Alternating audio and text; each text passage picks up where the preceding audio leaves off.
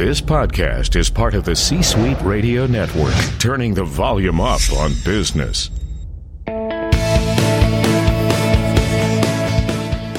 Welcome to the Business Power Hour, hosted by Deb Creer. Join us as Deb talks with her guests, experts in their fields, as they share real-life stories and techniques to power up your business. Good morning, good morning. I am Deb Creer, and I am passionate about giving professionals the tools that they need to make themselves and their businesses as successful as possible. And today we're going to be talking about something that every single person needs to be aware of, to take advantage of, to be concerned about, and that's money. Really, we can't function without it. And we certainly want our businesses and our personal lives to be successful. So we're going to have a great time learning more about a variety of topics in this. And so please join me in welcoming Casey Stubbs to our program today. Welcome, Casey. Thank you, Deb. I'm quite excited to be here. It really is something that is very interesting, but it is, as I'm sure you know, one of those things that we all do the ostrich thing about. We don't want to talk about it. We certainly don't want to talk about it in public. It's kind of, all of those various things, but there are so many things that business owners and individuals can be doing to improve and increase their wealth that we really need to be taking advantage of a lot of the things that we're going to be talking about. I agree. One thing that one of my mentors has told me so many times was everybody thinks about money every single day. Yep. They might not talk about it, but they're definitely thinking about it. Right. Good and bad. We write, we're paying all the bills and we're like, ugh. And it's like, okay, is it going to stretch that far? Or maybe it's, oh my gosh, we're planning a vacation. This is going to be so much fun. I was talking to one of my guests one time and I said, one of the things I hate the most about my job or my business is invoicing. I just don't like it. However, I like the results of it. So, it is something that we really are always thinking about. So before we really jump in, let me tell people just a little bit about you. So Casey Stubbs is a United States Army veteran and entrepreneur dedicated to helping people from all walks of life achieve financial freedom and abundance in their lives. So first, foremost, and most importantly, thank you so much for your service to our country. You're welcome. My father was in the Army. Now, this was way back in World War II, but it was, aside from me, his proudest thing. He absolutely was so proud to be a veteran. And I just love seeing how, that carries forward to our youngsters, because you are a youngster compared to me, our youngsters of today, and seeing all that. So again, thank you so much for your service. You're definitely welcome. It was my pleasure.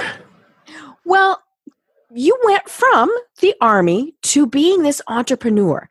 Tell us how you made that transition and how you made the decisions to get into helping people with financial matters. Well, I've always pretty much been an entrepreneur in my heart, even as a kid. So it wasn't really difficult. It's what I've always wanted to do. So it was kind of like one of those deals where I just couldn't do anything else. But the way it actually happened is after I got out of the military, which was in 2005, I did 9.5 years. I got out and I'd already started several businesses on the side while in the military, but I got out and I was doing construction. In 2008, the construction industry went down. Right. No jobs were available. I looked and looked and looked. So I figured, hey, why not just start a website and see what happens? So while I'm on unemployment, I was starting this website on the side, looking for jobs, couldn't find anything. And eventually, by the time my unemployment ran out, my website was making enough money to provide. So I just worked full time doing web stuff after that. Cool. Well, why finance? That is, it takes a very special person to really understand the ins and outs of financial world, the market, all of these various things. Well, there's two specific reasons why I got into the finance side of things. The first is I am naturally pretty good at not spending a lot of money. I'm really good at saving, and that's how I got my first business is when I was in the military. I saved my money. I didn't buy any extra stuff. You actually make enough money in the military if you're a single guy or single girl. You can just live off of whatever they give you, and all of your cash is extra because they pay for your house, your rent, your food, all your bills. But I had found that most of the people most of my friends, actually probably 90% of them, would spend everything that they got on, extra food, extra TVs, VCRs, movies, video games, clothes. And I just socked all that away. So I had saved up about $25,000 when I got out and started my first business. That was way back in the day. But so I was naturally good at saving. I think it had to do with some of the influences my grandparents had on me. They're from the Great Depression, and my parents, really frugal people. And so that just kind of was a natural thing for me. The other thing that got me started into the finance side of things was when I was maybe 16, 17, my dad was involved in the stock market really heavily, and he started to do it online. That was when online trading just got started. And it just so happened that my dad didn't know anything about computers. He's a baby boomer. Right. And so computers were like foreign to him. And I grew up and it was just natural. From 6 years old, I knew how to do it. Yep. And so he's like, I need help. And so he's asking me to get these stocks on. And then all of a sudden I'm like, whoa, what is this stock thing? This is like really cool. And so from that point forward, I was really into the markets. And I love that it was a passion, like you said, from when you were young, and that you learned these skills. And so many times we don't learn these skills from our parents. Now, I'll be honest, my parents were very much like your parents. They were very frugal. They weren't cheap. We still took great vacations. We never wanted for anything, but they also were very cautious with their money. They saved all these various things, and they didn't quite pass it on. and I don't know why I didn't, pay any attention to it. Now, I'm good. I'm not, but there were the bright, shiny objects caught my attention sometimes a lot more than saving those bright, shiny objects. So, I love that is something that you really grew up with. And, and more, I think parents have got to instill that in their kids. And it was funny, before we started on the air, I asked you if you were a millennial, and you said, no, you're actually a Gen Xer.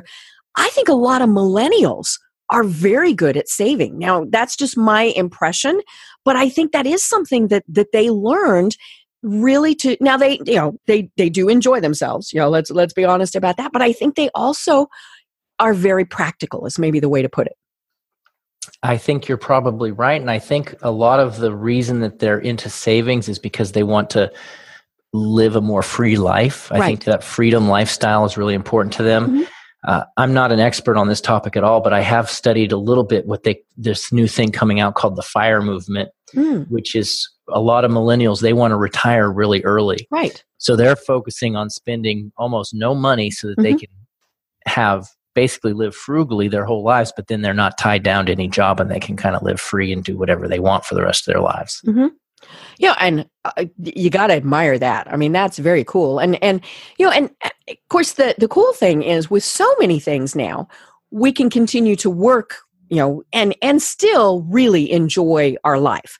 Once we retire, I'm putting that in my little air quotes, because that could be, at 40, at 60, at whatever. By having an online presence, doing an online business, all these various things. So, it's a really exciting time to be alive and be investing and be planning in all of these various things. You're right. And when I grew up, what I am doing now didn't exist. A lot of the jobs that are really popular now didn't exist 10 years ago. So the industry's changing so much. And I travel a lot. Every year I live in Pennsylvania, but my family's from Oregon. Oh, okay. So that's a long flight. Well, it gets even longer because I don't fly, I drive, because I have 9 children. And holy schmoly. With my wife and my 9 children, that would be 11 people. And but it's a great adventure. It is. And that's why we drive. For one, my wife is she doesn't want to bring all the kids on the plane. Right. So that's just way too complicated. We drive across the country. And the cool thing is that I work the whole time. My wife drives, right, and I get my Wi-Fi signal, and I'm working, and she's driving, and it works really well because I get to work and make some money, and my wife doesn't have to nag me about how I drive. She gets to drive, so it's a win-win situation. I love that, and more we are hearing about people who are what we call the digital nomads, where some of them, and it's funny, it is a lot of millennials have no true home. They do have a physical address that they use because, IRS needs that. There are various things where you have to have a physical address. And so they have, a variety of ways that you can do that. But they just travel from place to place. I've had several guests on my program who are professional house sitters. I love this concept. I think it's the coolest thing in the world. I mean, they have done things like lived in, Southeast Asia in these beautiful homes for months, rent-free, taking care of someone's cat. But as long as they have Wi-Fi, they're still able to actually function. Now they said, obviously time zones are something that they have to consider. But and so again, they're making money. It's just like when you were in the military. It's not costing them really a lot to live, and they're saving up, and they're getting to do all these bucket list trips.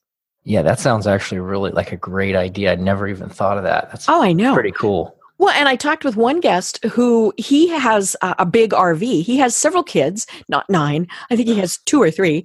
And so, he could put them in an RV. You'd have to have several RVs. And they just travel from place to place. Now, his kids are still young, and so they're homeschooling them. And I actually have a cousin who is doing the same thing. She has an RV. She homeschools her kids. And they travel from place to place. And again, as long as they have Wi-Fi, they are able to work. And I think that's the coolest thing in the world. Now, they've all said, we really got off topic here. They really have said, that when the kids get older, they know it's good to have them in a place where they can be, say, in sports in school or band or whatever. But for now, I mean, I think that's great. But it really is a financial choice also. Right, it is. And for me, it was actually not a financial choice, though. It was really important to me that my children knew my grandparents well. Right. It was family first. So I have determined that I was going to do it whether I had the money or not. And so there had been trips where we literally were down to our last few bucks. Right. But we still did it because we made it a priority. Right. And now that's not an issue anymore, but we still put that as a priority because I think family's really important. Well, and traveling. I mean, the cool thing about going from Pennsylvania to Oregon, it depends. And since you can still, as you said, continue to work the whole time, you can take some routes that are going to give the such great, I said it before, adventures and experiences to the kids. So you can one time you can maybe hit this national park, and the next time that national park, and all of these very cool things. And I still remember, I'm an only child, and I traveled a lot with my parents during the summers, and I still remember a lot of those trips that we took and how much fun it was to go to those places and just experience them, and so I think it is so cool what you're doing. And hopping on a plane, I mean, it's easy. And obviously if you have to get somewhere quickly, that's great. But if you can take the time to travel, and even if you're just, taking, peanut butter and jelly sandwiches and all of that good stuff on the road to save a bit of money, it's great. I think that is very cool. Yeah, I agree. And we have done exactly that. We try to take different routes each time. We've done some pretty cool stuff. So, yeah. And that's one of the things I think that when we have financial freedom, now some people don't like to travel. I mean, that's just, and that's very cool. But fortunately, I married someone who loves to travel. And so we like to take road trips, and we have the financial ability to be able to do that. We've also taken some big trips with family members, some things like that. But it is more about, it's more than just go to work, make the money, go to work, make the money, die. And so that's a big part of what you are helping people with, is how they can enjoy how they can have enough money so that they can enjoy doing whatever it is that they want to do.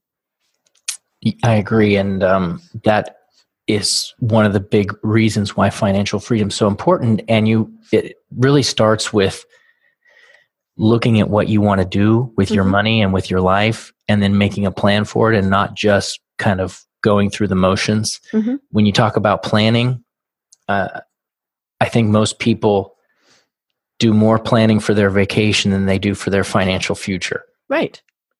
And whether their financial future is how are we going to make it through the year, or how are we going to make it through our retirement years, you're right. I think they are. They're thinking, okay, well, what's the cool thing we're doing this month? I agree. And with one of the things that I didn't do this initially, but in the last 3 years we've been doing this, is I have my vacation planned. It's a line item in my budget every month. So I know that I'm going to take one vacation at the year, but that's a line item. So I know, okay, the vacation's going to cost $10,000. Right. So I'm taking $2,000, or that the math isn't quite right there, but you get the idea. Whatever that number is, I'm taking that out and setting it aside for the vacation so that it's ready to go when it's time to go. Right. Because, of course, the worst thing is to be doing this on credit cards. And whether it's your day-to-day living expenses or vacations or, everything in between, and obviously we have to use credit cards. I very rarely carry cash, just because for a variety of reasons, but we have to have credit cards. There are businesses now that will not accept cash. That's kind of an interesting concept. But the key, of course, is to pay them off every month. And my husband, bless his heart, makes sure that we do that. That's good. Yeah, I agree. I think you can get some really good bonuses by doing that and being disciplined. But the problem is that it's very tempting. Right. It's very tempting to say, okay, well, I need this thing and I don't have the money, but I'm just going to put it on credit. And then the next thing you know, your credit card's maxed out and you're paying the interest, and that is really the exact opposite of what you want to be doing. You want to be putting money into something that is making money, not putting in money into something that is draining money. So it's a huge reversal on what you should actually be doing. Well, as we are recording this, it's the end of December. And of course, that's one of the big things that a lot of people do is they put all of their holiday gifts on their credit cards. And I don't remember, the last time I saw the stat, it said something along the lines of, even if that's all you put on your cards, many people are still paying those off well into the next year. And so it's hard. I mean, you want to get your friends, your family, the cool gifts. So again, what are some, because, okay, so we're planning early now for next holiday season or birthdays or again, travel things. Talk to us a little bit about how we can plan for those special items that, so that we're not using our credit cards to do it. And that's, I do the Christmas thing the exact same way that I do the vacation. And that is, I say, okay, how much is Christmas going to be? And I put that money aside every month. So I have a line item in my family budget for Christmas and birthdays. And you just got to take some time, write everything that you do, and then write it down at the end of the month. And if you forgot something, no budget's going to be perfect, but if you forgot something, just add it in.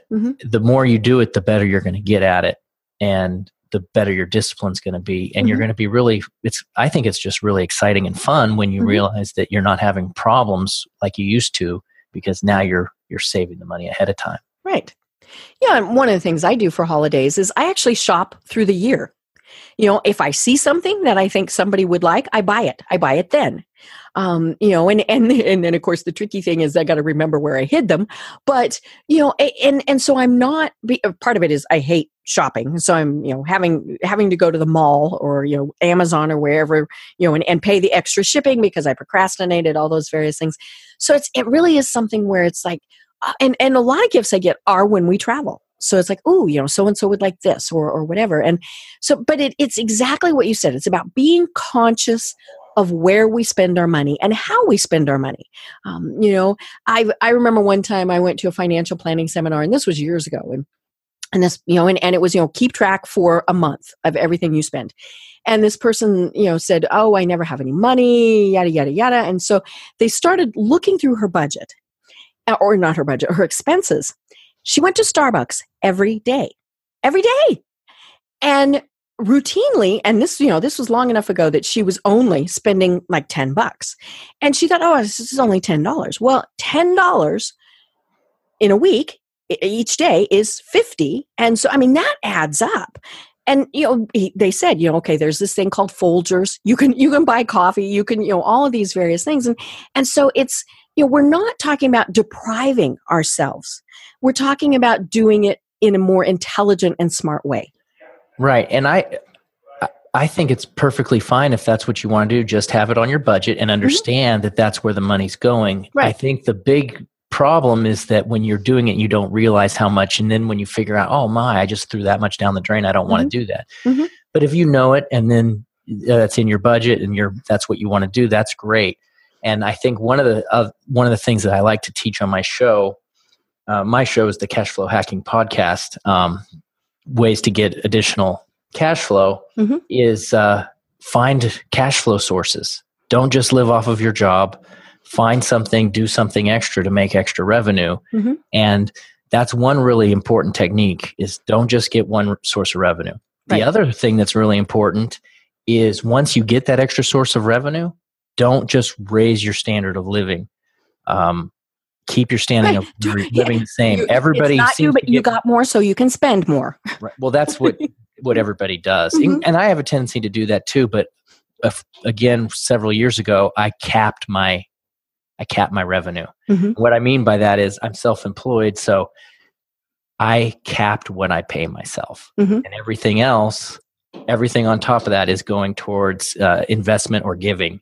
Right. And so I don't really need to make any more money because I've got the budget that I need. And so I still want to try to get those extra cash flow. But I see everyone falling into the trap. Now I'm going to buy a bigger house. Right. I've seen people upgrade and buy like 4 new houses just because they can now afford it. And then something changes and they lose the big house. Well, something happens in their revenue, right? So guess what? The big job that they had, it's gone, especially if you're only relying on one source of revenue. But with multiple sources, sometimes that new source of revenue that you get, you don't realize how big it's going to be and it'll just keep growing. And other times it might not be as good or it'll stop. I mean, you just never know. I've started multiple different businesses, multiple sources of cash flow, and I never know which one's going to be big and which one's going to work out until much later on. Right. Now, you like doing that because you're an entrepreneur, and so you're actually starting additional businesses. And you've had some that, they're all successful, but you've had some that are very successful. You've actually sold some because they were so successful. What about the people who they don't want to be an entrepreneur? They don't want to have other businesses. Let's talk about, as you said, multiple sources of revenue. What are some great ways that people can start bringing in this extra money? Well, if they don't want to start a business, there's some things they could do on the side depending on how much time they have. Okay. Online is a great way to make extra money. There's a website out there, which I recommend everyone take a look at. It's called Upwork. Upwork is a freelance website. It's where I hire most of my people. Right. And so if I need a website designed or if I need some writing done, so if you like to write, if I need a graphic that needs to be built, I go there. If I need, there's just so many different online jobs that now you can work on the side at your own personal time to get an extra source of revenue. Upwork is a great place to do that. Great. I love that. And I'll be honest, when I'm looking for something like that, I use Fiverr. So I'm definitely going to have to check out Upwork because it sounds like a great place that I need to investigate. I use Fiverr too. I use both. It depends. If it's a more long-term job, I'm going to Upwork. If it's something quick and easy, I'm going to go to Fiverr. Right. And from a business perspective, when we're spending the money, that tends to be a great resource. I've had my logos designed there. I have had website work done. And it's always been good work. People are like, oh, you went to Fiverr. I'm like, well, you just said you liked my logo. And they went, oh, Okay. Yeah. Well, are you going to spend like $2,000 on a logo or $5? Right. And it's still good. Like you said, it's right. great. And there are obviously times where we have to make those investments. And I say that as the person who designs websites and things like that.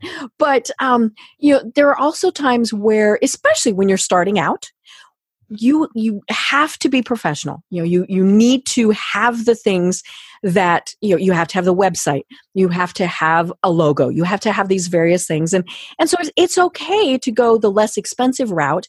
And you may always do that, but it's okay to start small and then build, if and when you can. I think that it's a kind of a trade-off, because when I first started, I did everything myself. Mm-hmm. And it didn't really look professional, to be honest, but Right. I cared more about getting it done and getting started and getting out there. And then as I started to grow and to have success, a trade-off happened. I realized that saving time was more important than saving money. Right. And so because I could spend my time on something that was going to generate more revenue than developing my own logo. Mm-hmm. If I spent 2 hours to make a logo, I could use that 2 hours doing a task that is making money, like writing emails that is selling products, for example. Right. So I'd rather spend my time writing those emails and then pay the $5 on Fiverr to get somebody to do the logo. Right. I have the same philosophy, and I do what I basically call the 15-minute rule. If it's going to take me more than 15 minutes to do something that isn't what I need to be doing, then I need to outsource it. And now I always outsource graphic. I can't do a straight line with a ruler, let alone be creative. So, I always outsource things like that. But if it's, say it's, if I have broken my website, if it takes me less than 15 minutes to fix it, then I do that. If it's more than that, or even updating it, some things like that, I outsource it, because I'm like you. I need to be using my time making money, not doing things. Now, it's tricky because I like tinkering. I like tinkering on my websites and all these various things, but that's not the best use of my time. Right. And it's good to learn new things too, because that can help you expand as a person, but you got to be careful not to go down rabbit holes that next thing you know, your entire day's down and you didn't do any of the high productivity items. Well, and I'm one of these people that if I can't fix it myself, I get really frustrated because I'm like, okay, I'm smart enough. I should be able to fix this. And, it's like, okay, and a good example on the Business Power Hour website, I have a special search feature where people going to the website can search for a guest by their name. I discovered that that's actually a very difficult search to perform, and because it's too specific. If I put, and I won't go into detail, but I tinkered, I tried. I got really, really frustrated because I kept thinking this needs to be something easy. Finally, it dawned on me, I pay for that theme. So I contacted the people who made the theme. I said, can you make it do this? $25. Right. And I thought, okay, I spent hours. Now, it still took me a little bit of time because I discovered during this process, they're actually in Russia. So we did have we had a little bit of communication problems. But once we figured all of those out, they charged me $25. And I thought, okay, stupid. And so it really is a matter of using our resources wisely. And time is definitely one of those resources that we always have to think about how we're going to be using that. Right. And for me, one of the best ways that I can use my time is, and I've advanced again to a new level. In the past, it was, okay, I'm going to write those emails. That's going to make me money. Mm-hmm. But now the way that I'm using my time the best is I'm teaching someone else to write those emails. And so training people, I'm always got somebody by my side. Mm-hmm. And I'm always training. Mm-hmm. And then I'm teaching the person that I'm training. Once they get trained up, then I'm teaching them to train someone. And then that's how the power of multiplication comes in. And you're able to grow 1 business, 2 businesses, 3 businesses, 4 businesses, because you've spent the bulk of your time training people to do everything that you also know how to do. And that is, for an entrepreneur or small business owner, one of the hardest things to do is to delegate, because it's our baby, and nobody's going to do it as good as we will, right? That's me. I'm like, oh my gosh. But when we have freed up our time, it really is fabulous. When I finally, that light whacked me in the head, it didn't light up, it whacked me in the head. When I finally figured out I need a producer for this show, to do the things that are the logistical things, contacting guests, doing the schedule, all of those things. I now have this producer that is absolutely fabulous. And I got her through a resource called hiremymom.com. So she's a virtual assistant. It's kind of like you mentioned with Upwork. This Hire My Mom is a place where primarily women, and obviously it started out with moms who could work a little bit during school day, things like that. But great virtual assistants. And when I finally just went here, do it, it is phenomenal. Somebody asked me the other day, well, do I still review her work? And I said, why? I don't review her work because I trust her to do it right.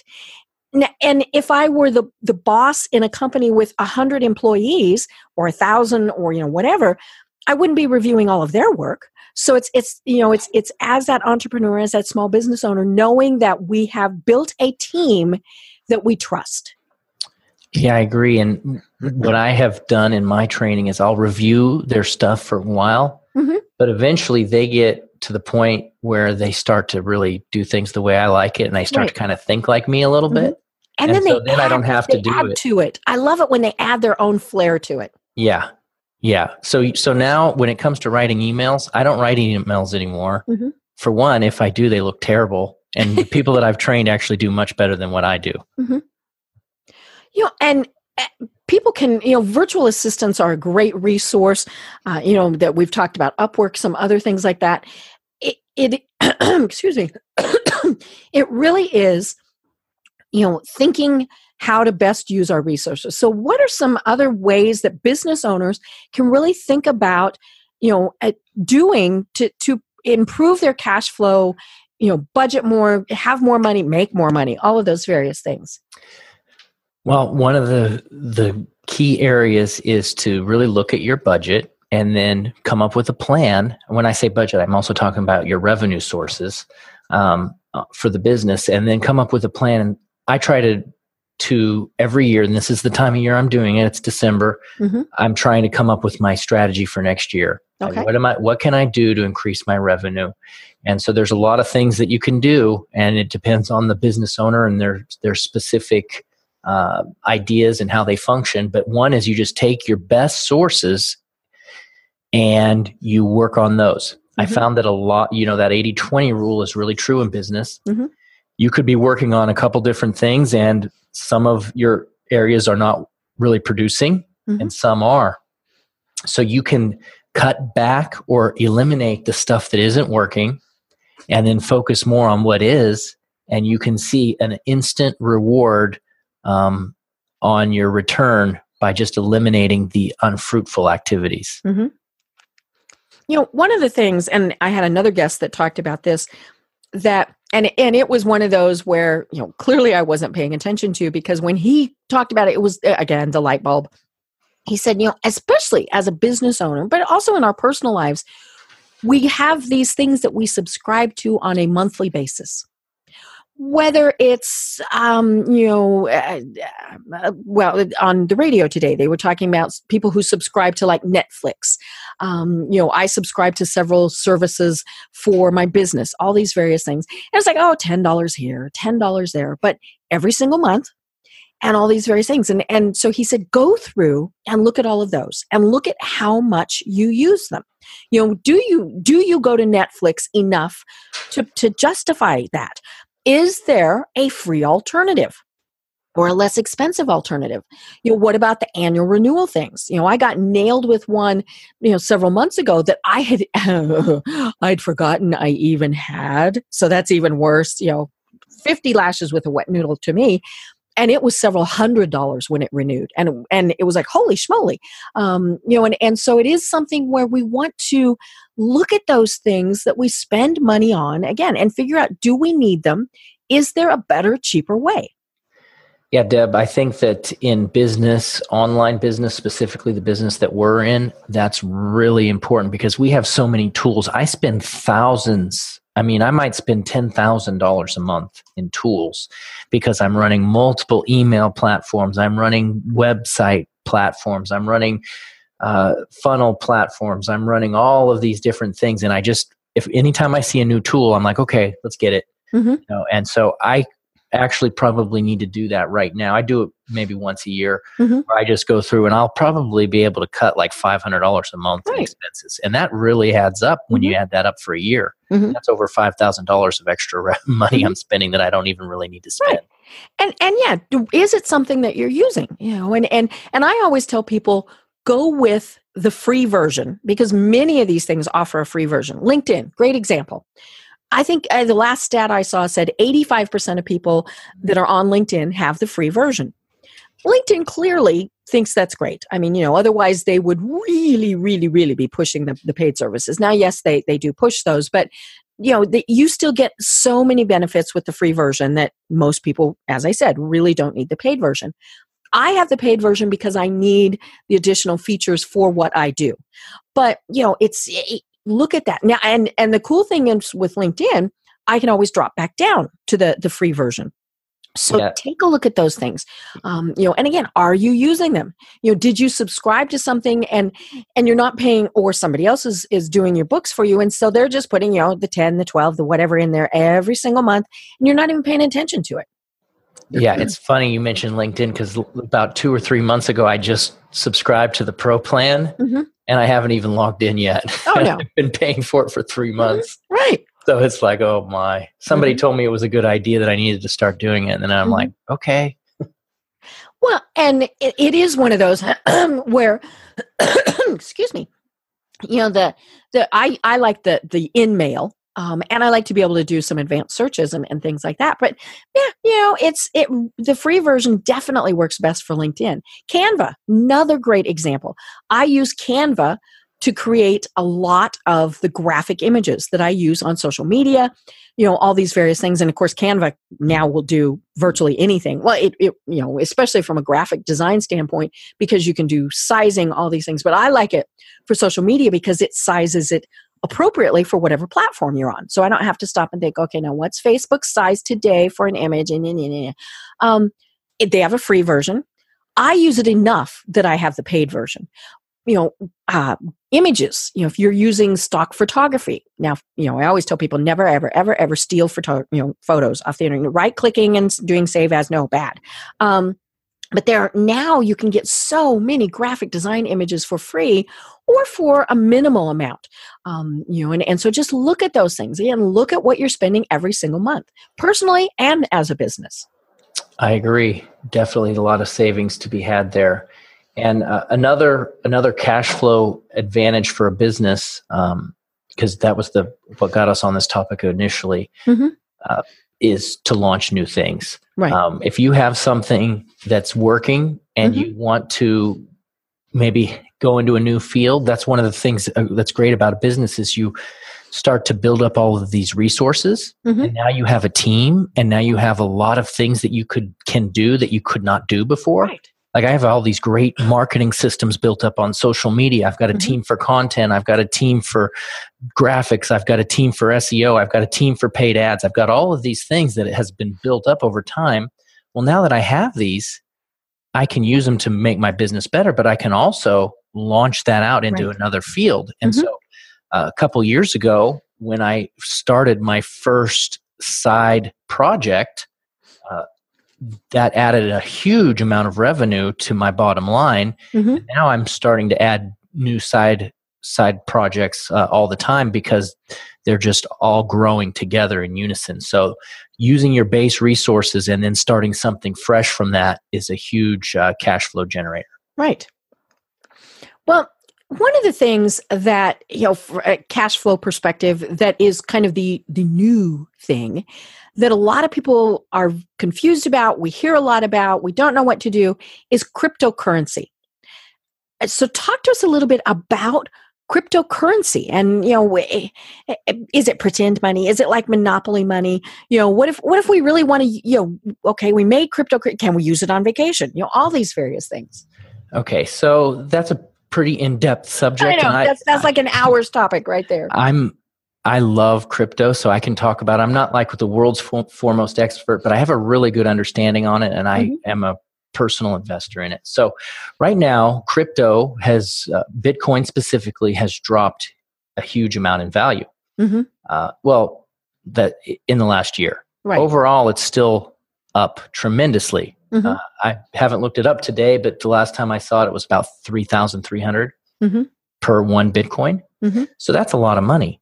But that's still down because last year its peak was at 19,000 something. So it's down like 85, 90% in a year's time. So it's been in a bear market right now.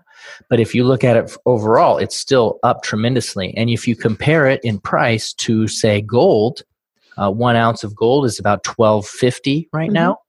And so the value of Bitcoin is actually worth more than gold. Wow. And you would be surprised at that. And I've got a couple interesting comparisons of things that you may have not thought about.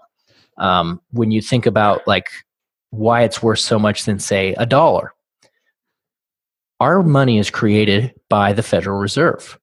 They basically create money out of nothing. They just push a button. Right. You know, and boom, print more money. It's in your account. Boom. You know, we're going to bail out this government today, 500 billion. Boom, click, and it's created.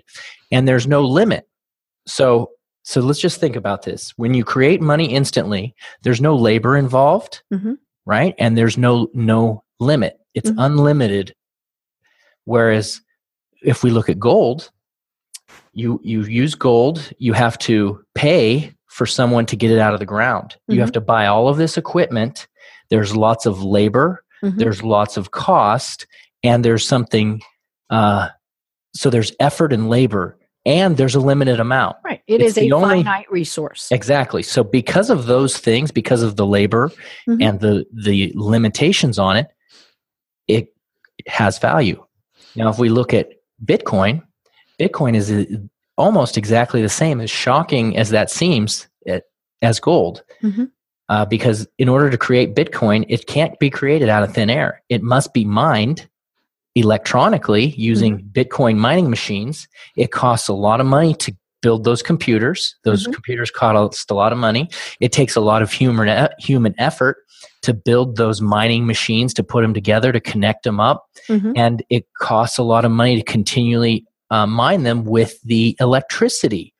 And there's also a finite availability of Bitcoin available, because when they created it, they put a limit on it. So there is only a certain amount that is ever going to be into circulation. So when you take all of those things into consideration, and then you see that the price went from, I mean, it's only a few years old, but it went from 0 up to 19,000. Obviously, there is some value there.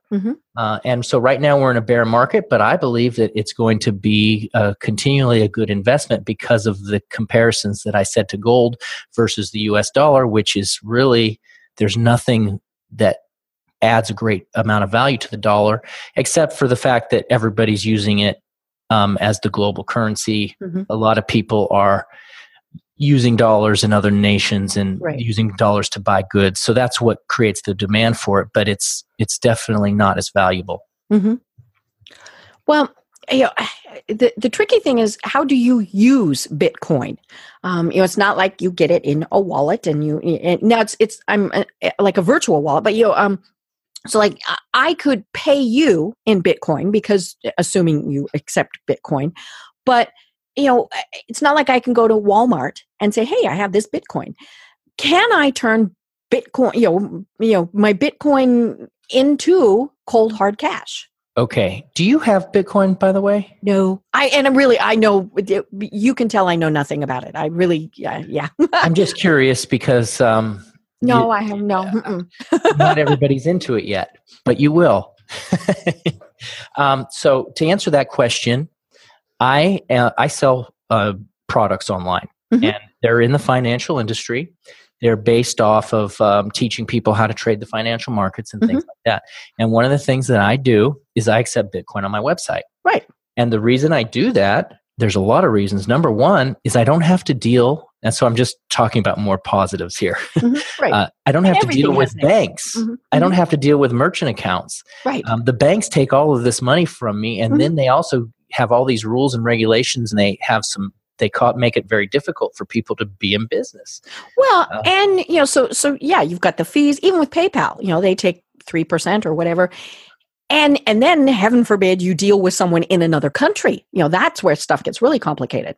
Right. And they can, because they're PayPal and they're the bank, they can actually just freeze your money or take your money or do whatever. You hear horror stories every day. But when you're dealing with Bitcoin, there's no fees, there's no merchant, there's no bank. It's directly from consumer to merchant. There's no middleman. And so it creates a little more freedom in that area. Now, that also has more risk for the consumer, because if they buy something from someone who's not reputable, then they can lose their money and they don't have any big brother to look out for them. And so you have to do your research. You got to make sure that you're not doing it with the wrong person. But that's just another advantage. So yes, you can buy things online, and more are taking it. If you just look for it, you'll see more and more. And there's another way that you can use Bitcoin day to day. And I actually have my Bitcoin wallet and I've turned it into a debit card. So I've connected my Bitcoin wallet to a debit card. So I can go to Walmart and I can swipe my card and it will do an exchange. It will transfer my Bitcoin into dollars and it'll do the purchase for me. So I can spend my Bitcoin anywhere I want, wherever they take Visa. Wow. I love that. Well, and, obviously it is growing. And so, it's probably not going to be too long before things like online Walmart, Amazon, the big online vendors start taking that as a form of payment. Right. And I think there's going to be a lot to develop with it. The governments are not fond of it because they don't have total control. And it's really hard to tax. Right. Yeah. Taxing and control, regulation. The banks don't. The banks hate it because banks make money because everybody has to go through them. Right. And so the governments and banks, those are the two powers, the two superpowers. They're not happy with it at all. Well, it'll be interesting to see how it evolves. And it is something that, as you said, I think probably a lot of people will really start using more and more of, as long as they're tech savvy. But yeah, it surprised me. I mentioned earlier that there are places now that won't take cash, and the Amazon stores, the physical stores that Amazon opens, they do not take cash. So more and more, everything is going online. Now that's tricky because we do have many people who aren't tech savvy for whatever reason. They just don't want to be. Or it's just, beyond their capabilities. So, it does make life a little bit difficult. But at the same point, it's a fun thing to start thinking about and exploring. Yeah, and it's a little bit of a learning curve, and it's not the easiest thing to get started in. So hopefully they will begin to make the use of it easier, more accessible. And it's just going to be interesting. If you look at the history of money, which I'm not even going to talk about, but there's just been a lot of cool stuff that's happened over the last 500 years. And so I think this is just another cool event that could end up really crazy. And who knows what it's going to happen. Right. And, it'll be like Star Trek. Exactly. Well, Casey, one of the things that your team helps people do is develop marketing strategies, and that is obviously very much a part of how to be financially successful. I mean, and so many times people just are winging it if they even think about a marketing strategy. So what does it take to build a world-class marketing strategy? If you have any kind of product, online, my expertise is online. I think that nowadays you really have to have an online presence. I've actually done some training for offline businesses, how to take advantage of online training for your offline business, because it can really benefit. So no matter where you're at, you need to have a marketing strategy. And I think the best way to go now is online, because that's where everybody looks for everything. People don't go to the newspaper looking for stuff. They don't go to the phone book anymore. So there's what is that? I mean, the millennials that are listening are playing, what? Yeah. So there's a lot to it, but the basic, I'll tell you how I tell my mom, because she's always like, well, what is it you do? Right. You need to get your product in front of people. Mm-hmm. And it's just like if your online store is Walmart, right? Mm-hmm. People have got to see that store. They've got to drive into it.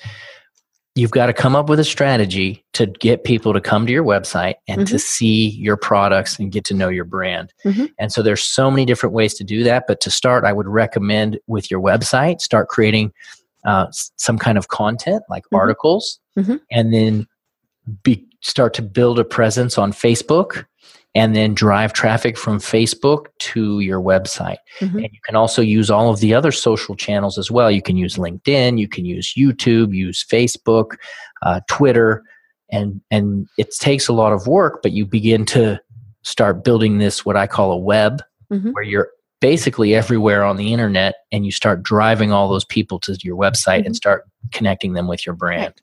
Well, and we want to be very clear here, folks. You're driving them to your website. Let me say that again. You're driving them to your website. I still have people who tell me, oh, I'm only going to have a Facebook page. I don't need a website. Facebook can change the rules. They can delete your page. They always are changing who sees your posts. So you want to control what people are seeing. So drive people to your site. So if Facebook bans you, which they do ban people now, Right. or if they change the rules, Mm-hmm. you are in big trouble. So I'm in total agreement with that. Now, I'm not going to say that you can't be successful just on Right. Facebook. I see people that are making millions just on Instagram, just on Mm-hmm. Facebook, just on YouTube. That's not how I teach people to do it. You can do it that way. But when you put all of your eggs in one basket, there's some risk there. Right. Now, I would say that if you do want to build your profile, start with one platform first. Mm-hmm. You build your website, but you've got to get found somewhere. People are not just going to find you if you're on your website. Mm-hmm. So you build your website, you build up that Instagram profile, become an Instagram famous, and then start using that to drive to your website. Because then when Instagram goes down, you're still going to have your brand. You're Right. not going to lose everything. Mm-hmm. And it's your property, and we can't emphasize that enough. If you're on Facebook, Instagram, wherever, it's not yours. They can change, they can go down. I mean, I love it when, I'm on Facebook and everybody's posting, oh my God, Twitter's down, or the opposite. Things happen. And granted, it can happen with your own website too. I mean, our website hosts can go down, all those various things, but you own it. It's just like if you were a physical brick and mortar store renting from somebody. You've got your store there, you're all set up, and then they increase your rent. They sell the building. They do all sorts of things that affect how your business operates that you in many ways don't have any control over. So it's best that as much as you possibly can, you own what you're doing. Right. And a website is really no different. You remember how I was talking about gold and Bitcoin, the Mm-hmm. comparisons? Right. A website is almost like land. Right. It's almost like real estate. It's the your comparisons property. are just so familiar. And Mm-hmm. so when you invest in your website, you're investing in your own personal property, and the value goes up. Your website becomes really valuable. Mm-hmm. I spend a lot of money on creating an article. Mm-hmm. Because I take that article and I write it. I put 2,000 words into it. I put amazing graphics.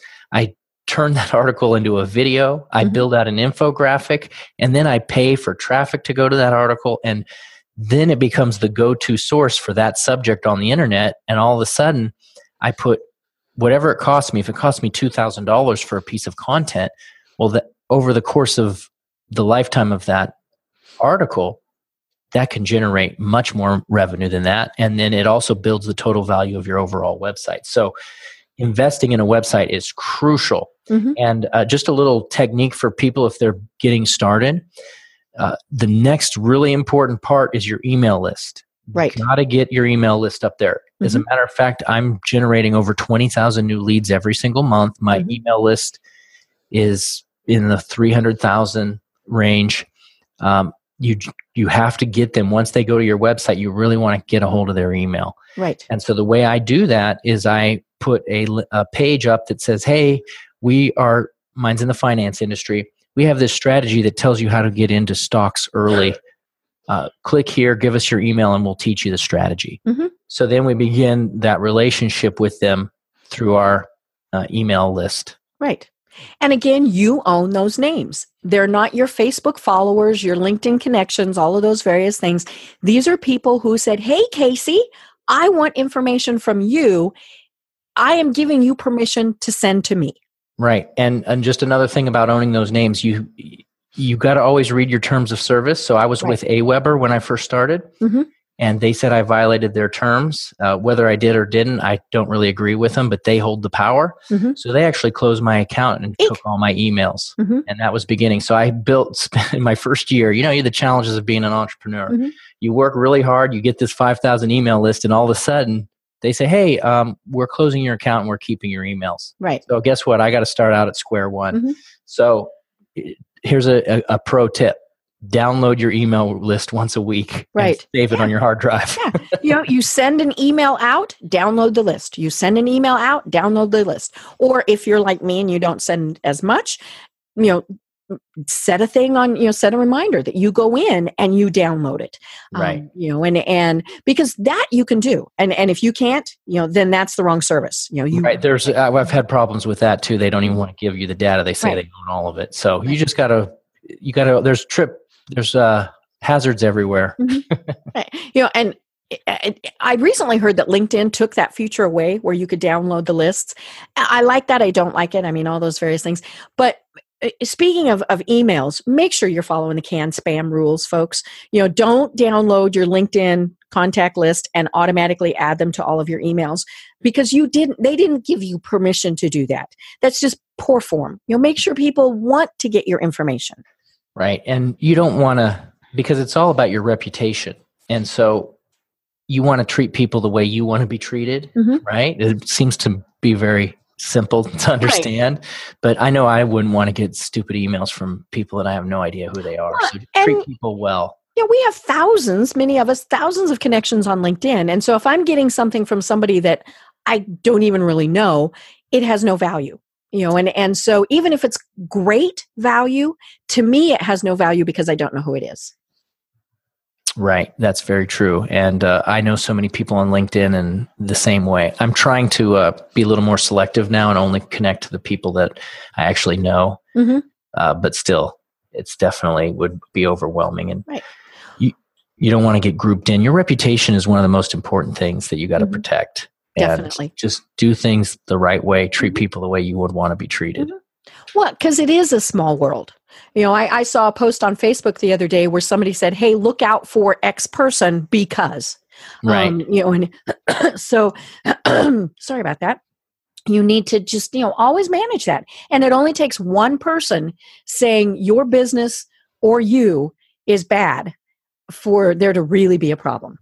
Yeah, especially now because they have 500 friends on Facebook and they're going to tell every single one about what you did. Yep. And then they're just going to click share, and they're going to tell their 500 friends. So, yeah. Well, oh my gosh, Casey, we are at the top of the hour. This has been so much fun and we still have lots to discuss. So we'll just have you back on again sometime. But tell us about what you and your team can provide to our listeners. What type of services do you offer?